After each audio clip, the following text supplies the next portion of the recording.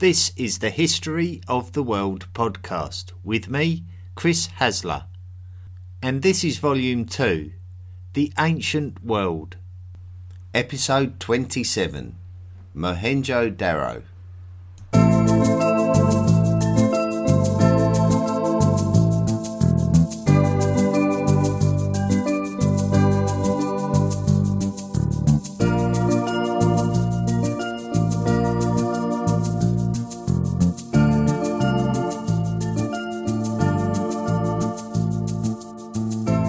It would be correct to have a refresher of last week's episode, as the city of Mohenjo-daro has come to be known as the most important site in terms of understanding the Indus Valley civilization. Mohenjo-daro is the home of some wonderful secrets about the Indus Valley civilization, but in order for them to be understood with the deepest appreciation, we should set the scene. The Indus Valley civilization grew out of existing Neolithic populations in and around the Indus River Valley and the Indus River system, as well as the Gagahakra River. These lands were very fertile and fruitful due to the regular flooding that could be irrigated to bring water and silt to ploughed fields. This agrarian success would lead to the construction of granaries in order to store surplus stock on which trade links could be built, and there seemed to be enough to go around, with very little evidence of power struggles or military battles. Animal agriculture would be coupled with agrarianism. Cattle could be used to draw ploughs and goods vehicles so that the mobility of the Indus Valley merchants was good, and that large amounts of goods could be moved around the different settlements. With such agricultural and economical success, the Indus Valley civilization was able to attract a wealth of materials into their region, allowing artisans to be able to achieve expertise in the use of ceramics, metals and gemstones to create desirable objects such as sculptures and textiles, especially with the use of the cotton that they were able to produce. Statues and sculptures of humans and animals were being created, but we believe that there was less of a spiritual seriousness about these people compared to other ancient societies due to a lack of palace and temple buildings. Some of the animal images were depicted on seal stamps that are accompanied by what looks to be a type of script that is yet to be deciphered. Coastal Indus Valley communities would construct dockyards, which would likely be the home of mercantile ships that would enable societies to take their goods to far-off lands such as Mesopotamia, where they would be able to set up trade embassies to ensure a permanent trade link. So now we can explore some of the wonderful facts about Mohenjo-daro, which may pleasantly surprise you and possibly ensure that you will never look upon the Indus Valley civilization in quite the same way ever again. Mohenjo-daro. R.G. Banerjee was an Indian archaeologist born in 1885. Banerjee studied at the University of Calcutta, based in the modern Indian city of Kolkata, and achieved a Master of Arts in History in 1911, when he joined the Archaeological Survey of India, an ongoing project that was established in 1861. When Banerjee joined the project, he was working under the directorship of a British scientist called Sir John Marshall. It would be Banerjee himself who would discover the site of Mohenjo-daro, about 600 kilometres southwest of the site of Harappa, discovered at a similar time. The similarities between the two sites led to archaeologists labelling the sites as belonging to the same cultural origins, which we know today as the Indus Valley civilization. It was something of a surprise to many that there could be a pre-Hindu civilization in existence. The one thing we can observe about the construction of the city is the fact that it is quite unlike anything that we have seen already. Not only were the streets and houses built in well-organised straight lines and using bricks of uniform size and shape laid in carefully offset courses, but it also looks very modern in its planning and construction. But we must remember that it is over 1,000 years old. This sophisticated urban construction is typical of the Indus Valley civilization, so it is not just limited to the one city. Wide thoroughfares acted as the main roads through the city on which the cattle-drawn vehicles of merchants and farmers could locomote from one place in the city to another. Narrower side streets would grant access to carefully built large townhouses where the citizens would reside. The streets would be constructed in a grid fashion, perpendicular to each other, and this would enable breezes to flow through the city and keep a flow of clean air coming through the streets. A fascinating aspect of these streets is the existence of lamp posts along them. It is not completely clear what the purpose of these posts were, but the general consensus is that it points towards some method of street lighting. This isn't necessarily out of the question. Should the residents of Mohenjo-daro be able to mount some burnable material above the street that could create enough light for people to be able to see what they were doing, then it would be possible that the town could produce more, as it could potentially extend the working hours of the city. Strange brick constructions were found at the junctions between perpendicular streets. These constructions would be cuboid in appearance, with a large opening in the top in which archaeologists believe that unwanted materials would be placed. Therefore, they are believed to be ancient dustbins. If so, then they were probably emptied regularly, and if that is the case, then the city must have been governed by a form of council who organised such civil services. The Indus Valley brick used to build Indus Valley buildings are very standardised, and if you recall during the last episode, there were weights discovered that would have undoubtedly related to the measurement of goods such as grain, to ensure that standardised amounts were exchanged. The discovery of what appears to be a ruler at the dockyard city of Lotal, which we also discovered in last week's podcast, suggests that there was a uniformity of length measurements, and this is likely to have been transposed to their brick production. Each brick was double the size of its width in length, and half the size of its width in depth. They were carefully arranged in straight lines, and the straight line walls would create a rectangular building. As for the buildings themselves, once again, they are something worth talking about. The residential buildings could vary in size depending in which part of Mohenjo-daro you lived. So if you were a simple agricultural worker without much skill, you would likely have been in the ordinary part of town. But if you were a skilled metal worker who could create a wealth of desirable objects, then you may have lived in a larger house in a more desirable area of the city. Some of the houses would have more than one story, and perhaps as many as 3.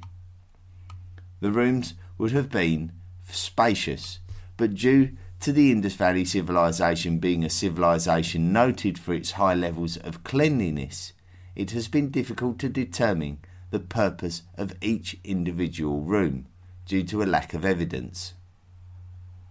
Most of the houses were constructed with mud bricks that would be intelligently used to provide as much insulation as possible to those inside.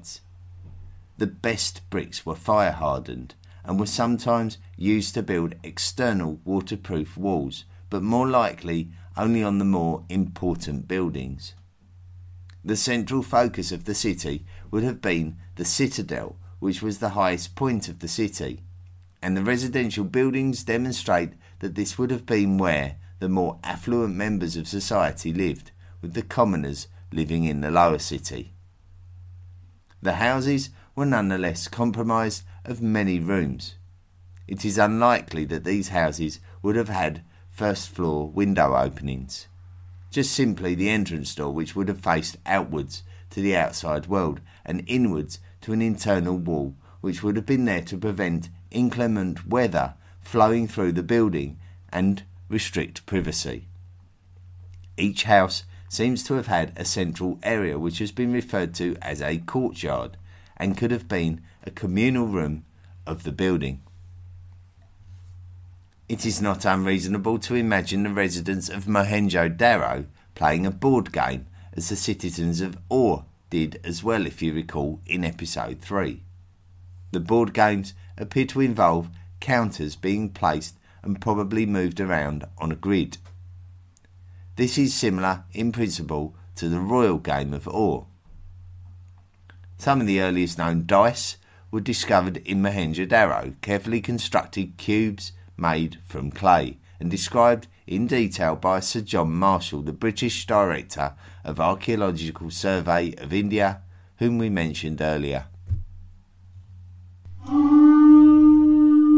Sanitation. A notable feature of the houses in Mohenjo-daro was their drainage systems, which appeared to be quite unlike anything that we have stumbled across yet.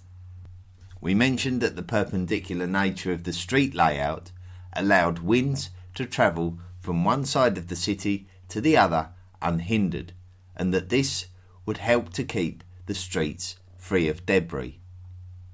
Well, it does seem like the tidiness and cleanliness was a very important thing to the Indus Valley civilization.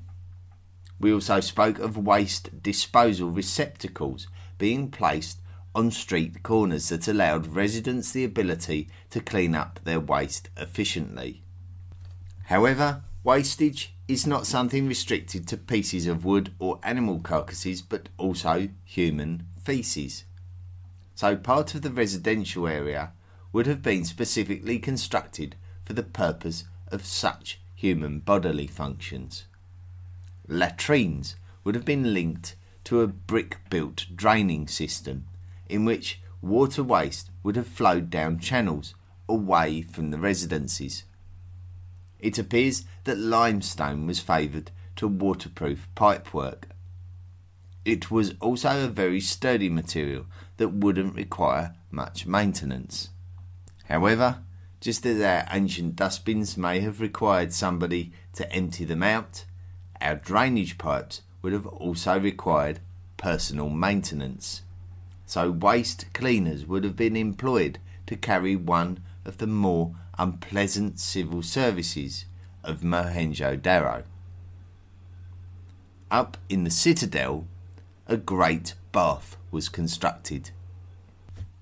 The Great Bath was a huge communal area of over 80 square metres in size, which has been supposed as a place of ritual bathing and cleansing.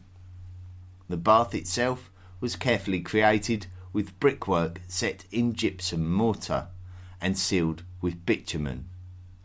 Water would enter the bath from a well and leave via a drain. People could access the bathing area by descending down a flight of steps into the water from either end of the recess. It is possible that archaeologists believe that this communal bathing area was used for ritual purposes, because the ability to wash oneself was conveniently possible in one's own house. It might be the case that people showered underneath a large pot of water which would have been slowly poured over the person either by themselves or somebody else. Any wastewater would have drained away through the drainage system that had been constructed in the house and would join the city's main draining system outside. Any water that was required by the household would be accessible from the numerous wells scattered around the city. Estimates have been made of around 700 wells that existed in the city. The wells would have needed to have been maintained and appear to have been repaired and rebuilt throughout its period of usage. Their deep circular shape is evident through excavation, and we do not have a contemporary deep cylindrical well design in Egypt or Mesopotamia, so it appears that the cylindrical well originated with the Indus Valley civilization, and this would make sense because their civilization is clearly an innovator for water irrigation and sanitation methods. Storage. Sir Mortimer Wheeler was a British archaeologist born in Glasgow, Scotland in the year 1890. After volunteering his services to the British cause in both the First and Second World War, he negotiated a deal where he would complete his immediate military duties before assuming the position of Director General of the Archaeological Survey of India in 1944, the same position that had been held by Sir John Marshall between 1902 and 1928. Wheeler was brought in after some fierce criticism of the quality of the survey by respected names in the field, such as Sir Leonard Woolley, who we met in episode 3 regarding the Mesopotamian city of Ur. It's also worth noting at this point that Wheeler also travelled to be with the British Egyptologist Sir Flinders Petrie on his deathbed in Jerusalem in 1942.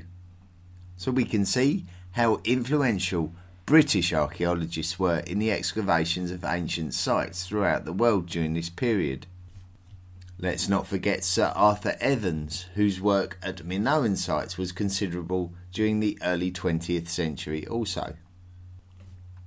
It would be around the year 1950 that Wheeler would identify a large building that he would suggest was in use for the storage of surplus agricultural produce, with evidence of air vents and areas where wooden staircases would have once been. There would have been constructed bays within this warehouse that may have represented storage areas for different kinds of produce. Similar buildings have been discovered in other Indus Valley civilization cities. These great granaries would have received the agricultural surplus of Mohenjo-daro and all of its surrounding villages. The air vents and ducts would have kept the produce cool and dry after it had arrived on the cattle-drawn carts and the produce carefully stored in the correct bay. However, the 1940s was not just an important time for Sir Mortimer Wheeler, but also for India as a country. The Second World War had ended in 1945, at a time when India was still under British rule. However, Britain was not in a good position to sustain its colonies and arranged for India to assume independent rule. The great differences in feelings between Hindus and Muslims rendered it impossible for a general consensus about how the handover should be conducted to be agreed. So, therefore, an Islamic republic called Pakistan was established from some of the former lands of the British Raj, and Mohenjo-daro was within Pakistan. A difference of opinion between Sir Mortimer Wheeler and the new Pakistani government caused Wheeler to opt to not return to Mohenjo-daro during the 1950s. Stratified society. Archaeologists have observed that there seems to be a difference between Indus Valley civilization and other societies in Mesopotamia and Egypt in terms of the balance between religious and secular practice. The Indus Valley civilization has been noted as having a lack of palaces and temples compared to the others.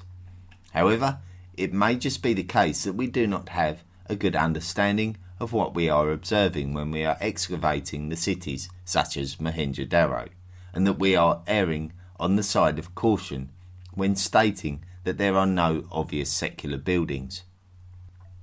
Certainly, Sir John Marshall, the director of the Archaeological Survey of India for a large part of the early 20th century, and somebody whom we mentioned earlier, declared that he had discovered a palace in Mohenjo-daro, and Massimo Vidali of the Department of Archaeology University of Padua in Italy published a study in 2010 of the discovery and its interpretations, and you can access this online.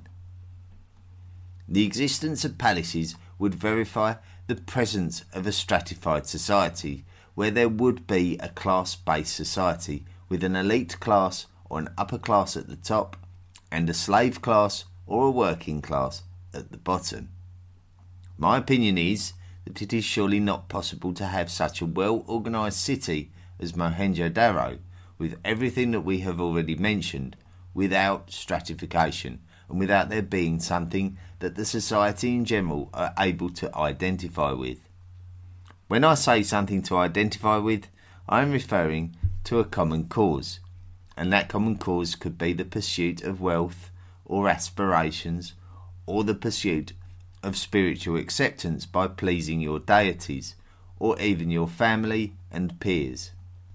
Everyone would have had to have believed that it was right to have pulled their weight in the city, so there would have had to have been an understood mode of conduct, and this mode of conduct would have needed to have been acceptably policed by an elite class. As Yuval Noah Harari suggests in his book Sapiens, large societies need a code to follow in order to remain organised, and without the code it will fragment, as the human will of independent thought and belief would cause the society to fall apart, with different people believing in different directions. If the leadership was weak, then a challenge will grow and ultimately overthrow the existing elite, creating a new and stronger elite. And this is why I believe that stratification must have existed.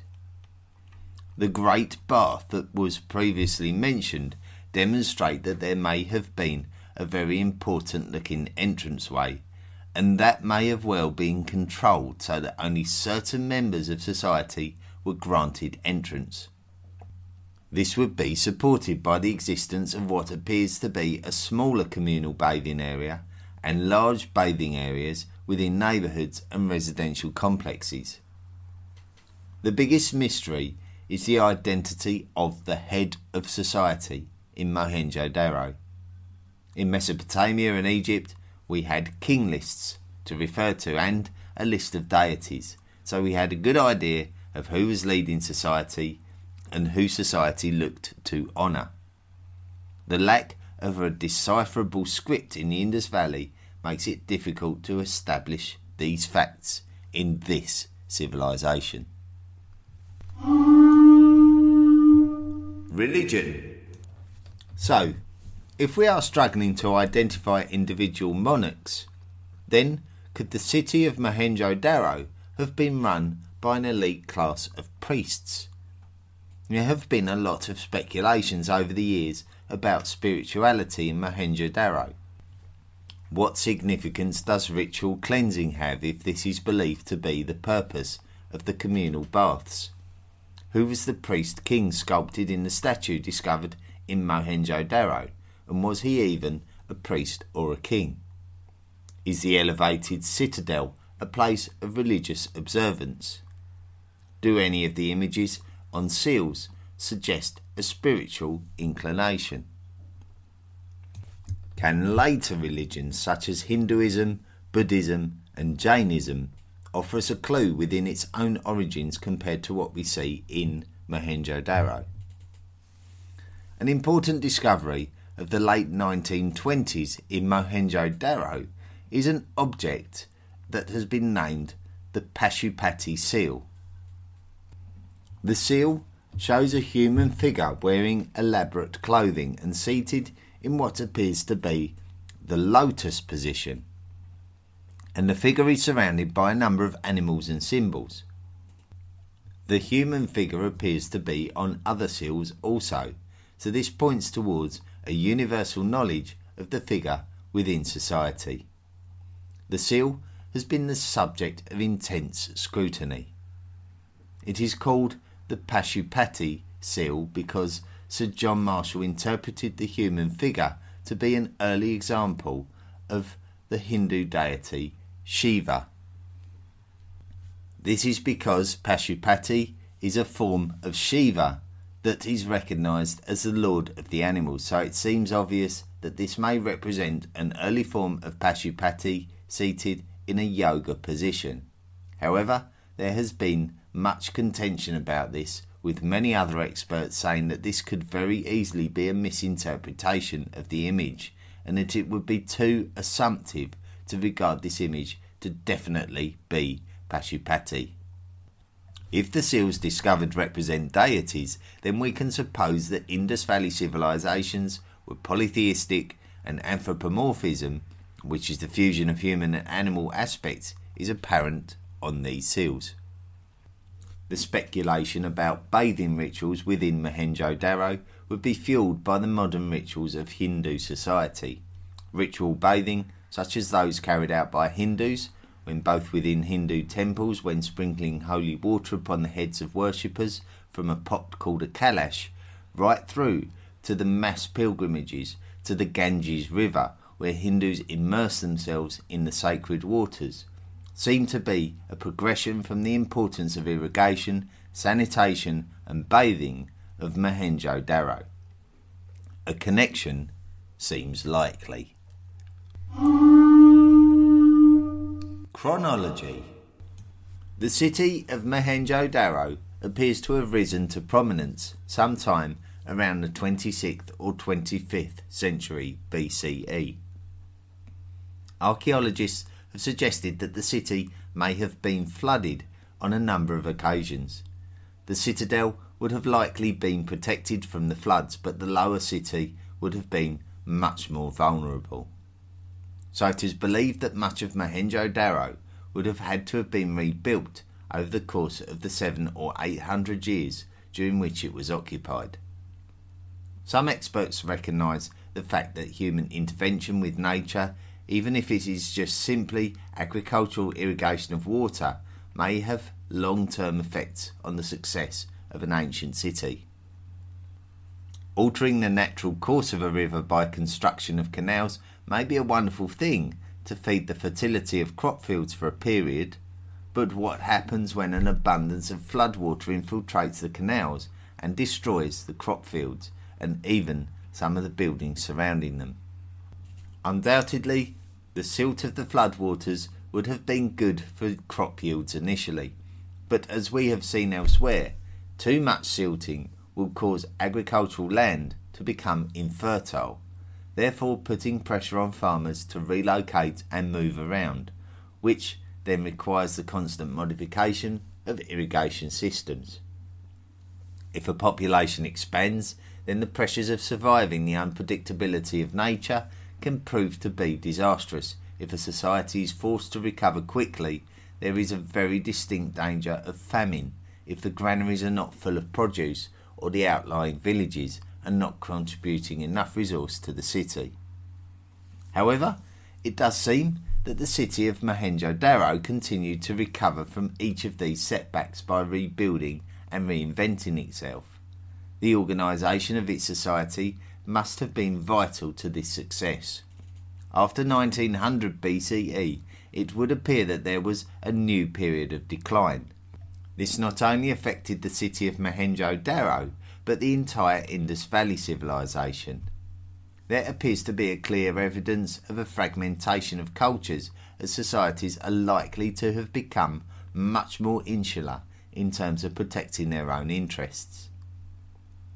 The luxury of considered time and effort when it came to rebuilding Mohenjo-daro could not be sustained, and towards the end we see less considerate building efforts.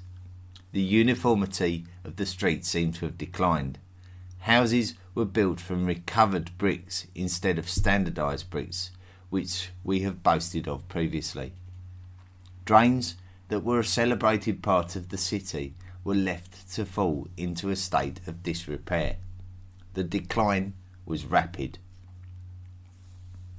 It is very difficult to pinpoint the reason why, but it seems obvious that society must have been affected by a dramatic change in fortune. Although it was speculated that there was a migration of Indo-Europeans into the region called the Aryans, and originally suggested by Sir Mortimer Wheeler, it does appear that the decline of the Indus Valley civilization occurred long before the Aryan migration. There is little evidence of a violent battle. If the monsoons which encouraged the river flows of the Indus Valley altered their behaviour, then this could have affected the societies of the Indus Valley in the same way that the alteration of the Nile floods caused a rapid decline of the Old Kingdom of Egypt. There is evidence of disease such as malaria from the skeletons discovered from this period. More settlements appear to have emerged in the Gujarat region of modern India, which suggests a migration away from the Indus Valley. The people of Mohenjo-daro, who had found that their civilized way of life had been compromised by insurmountable pressures, had to make the tough decision to abandon their city. A city where one of their last acts was to bury their dead face down in a hasty manner and lacking ceremony. The ultimate discovery of these skeletons led to the city gaining the name that we know today. Mohenjo-daro, the Mound of the Dead Men.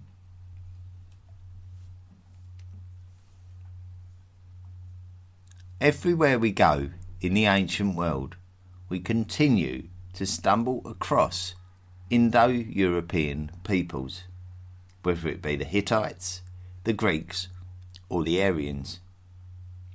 So next week, we are going to investigate exactly who the Indo-Europeans are and why they are so important.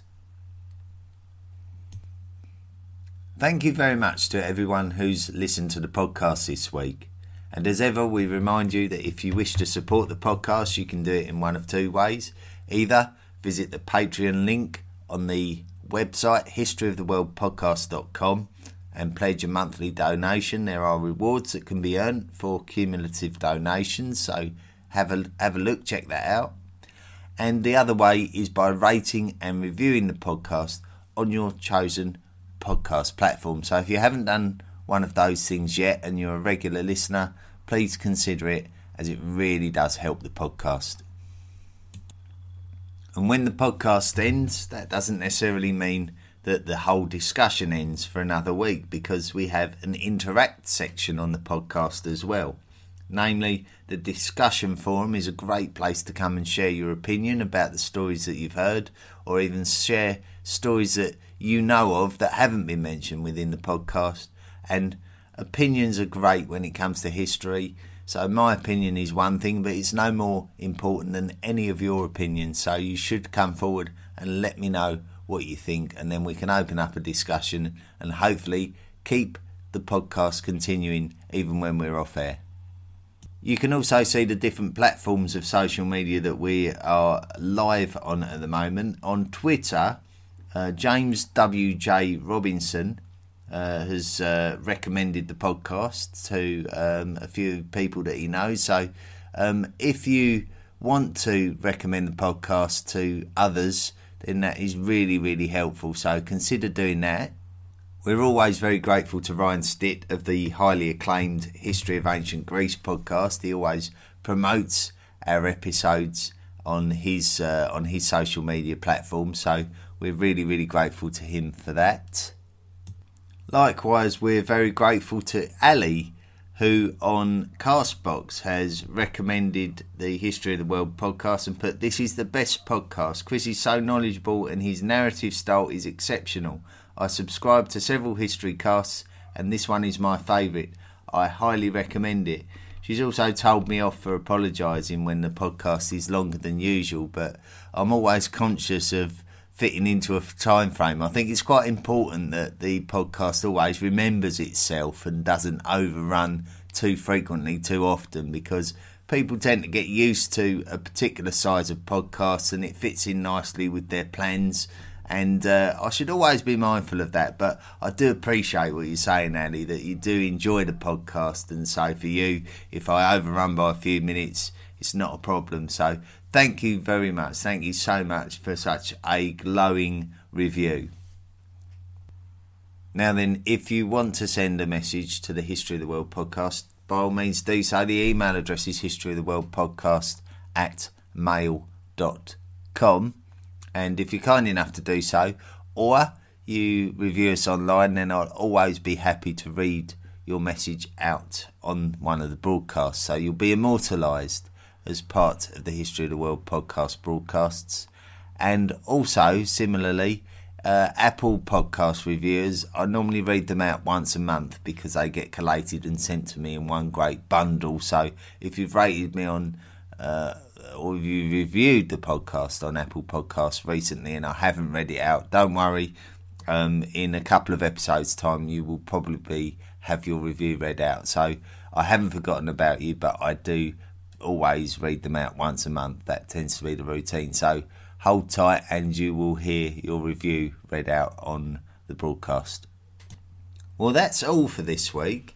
Next week, we've got a somewhat strange podcast compared to others in which we discuss the Indo-Europeans. So it might sound like that we're going to be talking about another culture, but actually the Indo-Europeans are, well, they're actually derived from a culture called the Proto-Indo-Europeans.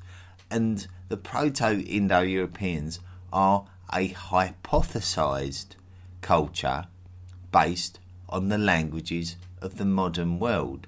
So it should be very interesting to find out a little bit more about them and how they link many of us together. So one to look forward to, something very different next week, the Indo-Europeans. So please be sure to join me next week. Until then, have yourselves a lovely week and we'll do it all over again this time next week. The History of the World podcast is available on many different podcast platforms. So please don't forget to rate and review us wherever you find us. Visit our website at historyoftheworldpodcast.com and email us at historyoftheworldpodcast@mail.com. Support the podcast at Patreon by clicking the Support the Podcast link at our website and join us on social media at Facebook, Twitter and Tumblr.